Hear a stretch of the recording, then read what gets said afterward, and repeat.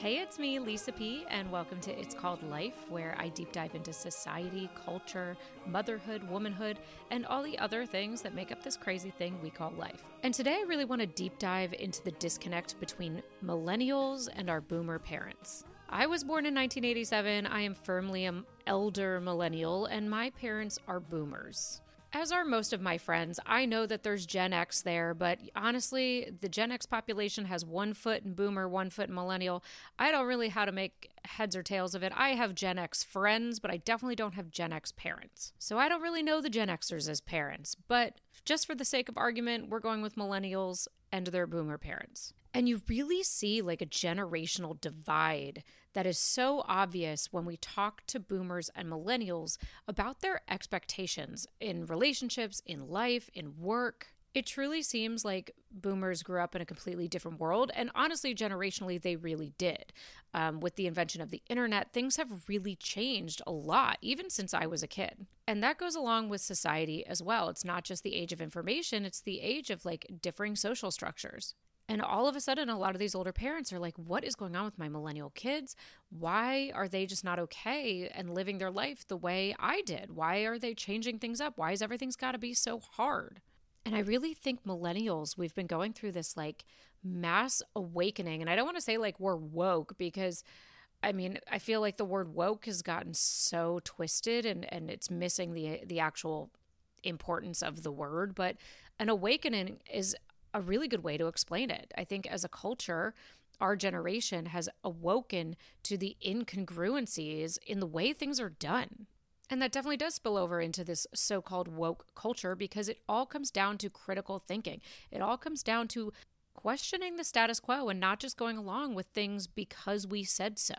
You know, when you ask some of these older people like why things are done a certain way and their answer comes back as, well, this is the way it's done, that's not cutting it for us anymore. We need to know why. We need to know if this is the right way to be doing things, the most efficient, the most logical. Because when we look around at everything from the economy and job structures to our relationships to how we navigate romance, how we navigate dating, how we navigate marriage and child raising, everything is coming under this critical lens.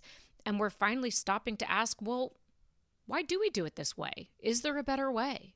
I know for me, that led me to gentle parenting and respectful parenting because I started to parent the way I was parented and it was not working. And you can say what you want about gentle parenting. It is not the same as permissive parenting. Permissive parenting is parenting without boundaries and structure and rules.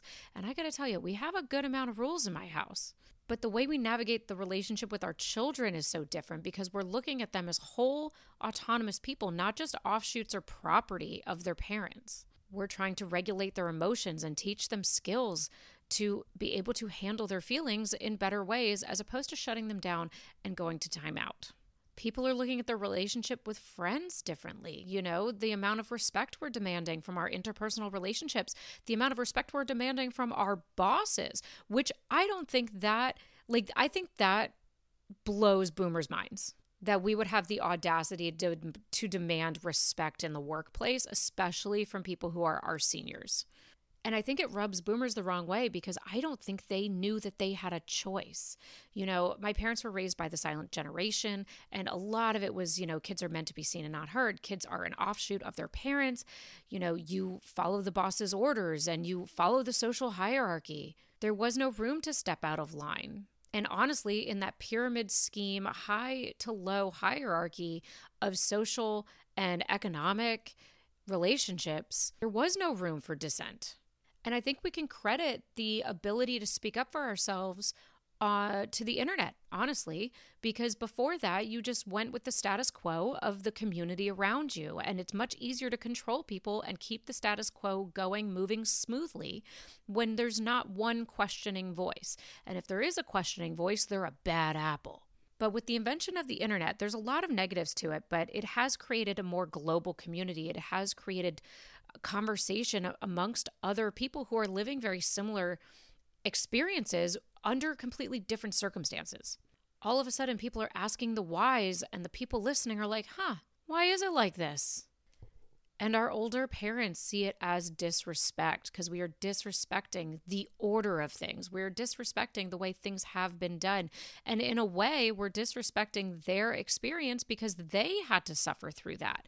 And that's where you see a lot of this like generational hazing ideology coming out, because they feel slighted that they didn't get the opportunity to do things on their own terms. They were waiting for their parents to die so they could be the authority because they were guaranteed this level of respect and authority just by being older. And our generation isn't really allowing for that, at least not in huge populations like it was before.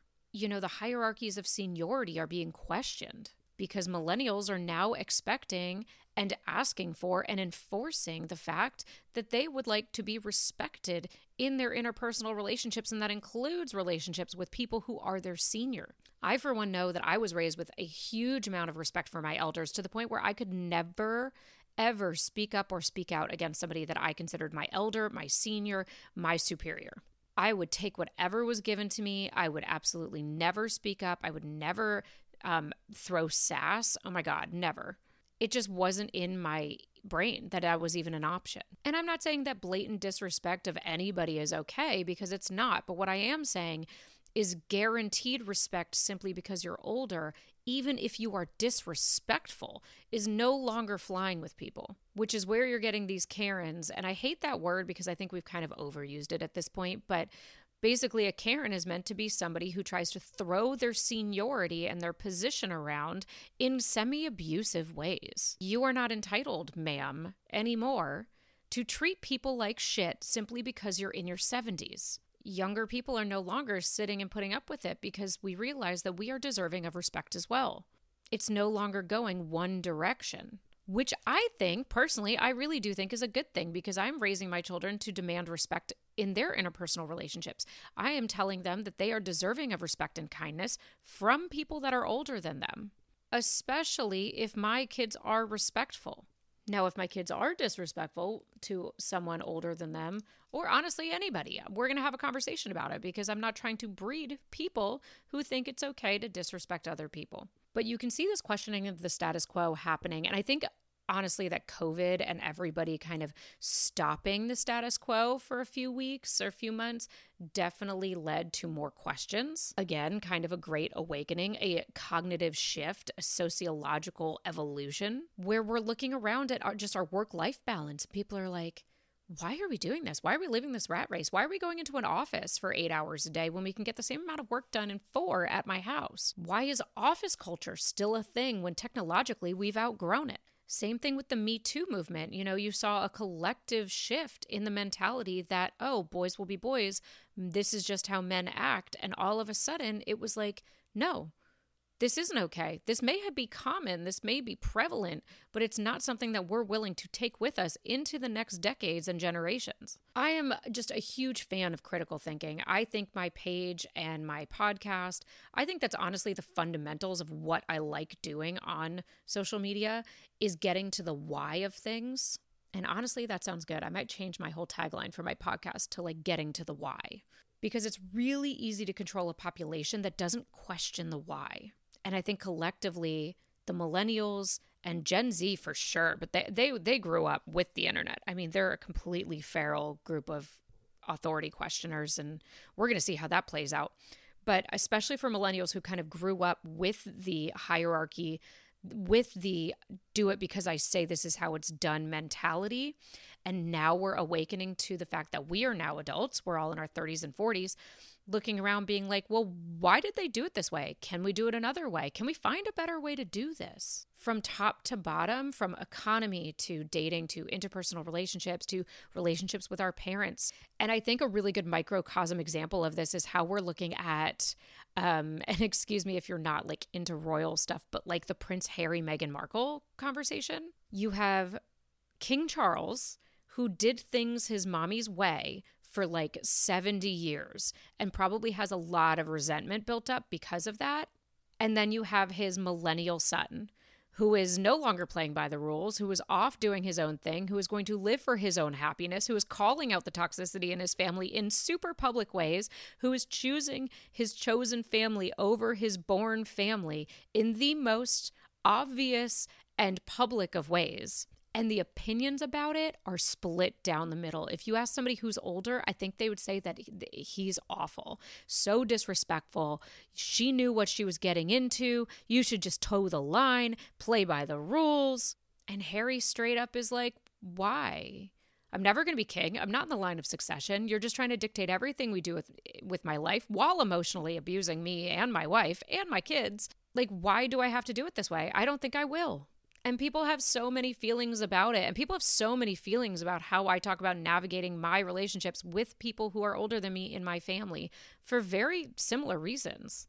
It's because either they had to put up with a lot of shit from their elders and were told that that's just how things are, you just have to suck it up and deal with it, or they think that people who are older are owed the privilege of disrespect.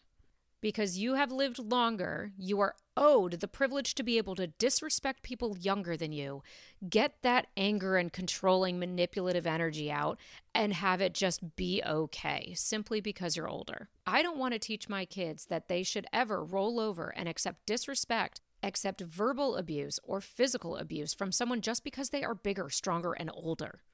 And this conversation may completely not apply to relationships of mutual respect between parents and their millennial kids.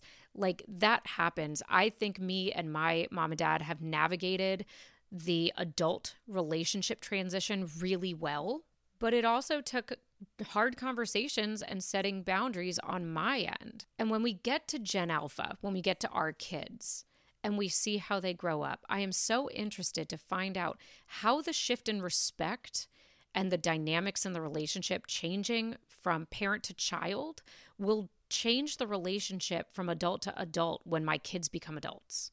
Because in all honesty, this is a great experiment for me, at least. This is not how anyone has been raised in my family. But judging from the people who were raised this way, it seems to turn out pretty well. Maybe the transition from child relationship to adult relationship won't be that rocky because we started with a basis of mutual respect and understanding.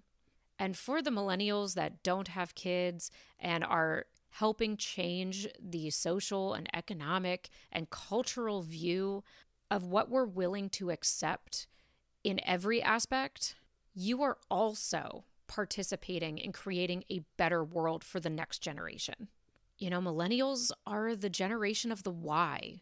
We want things to make sense. And if you look around today, I gotta tell you, there's a lot of things that don't make any damn sense. And a lot of it is wrapped up in tradition, and a lot of it is wrapped up in legislature and bureaucracy. But I really do believe that if we keep looking at the why, if we keep trying to dissect why things are the way they are, do they have to stay this way, and how could we do them better, we will be on the right track. And I truly hope that the boomers come along for the ride, that they realize that we are not trying to tear something down. We are trying to build something new, something that allows for more freedom and more happiness and more authenticity for people, that allows people to work in new and creative ways, be innovative, and make new paths. Because the world changes really freaking fast. And I think if you don't change with it, you are doomed to hate the changes. Because no one wants to live in a world that they don't recognize and don't understand. So I do hope that if you are a baby boomer or a Gen Xer listening to this, that you have gained, I guess, a little bit of the millennial perspective of why we're doing things the way we are. Because I'm sure it can seem pretty wild and confusing at some times. And if you're a millennial or younger, keep up the fight. Because we can build something new, but it's going to take a lot of work.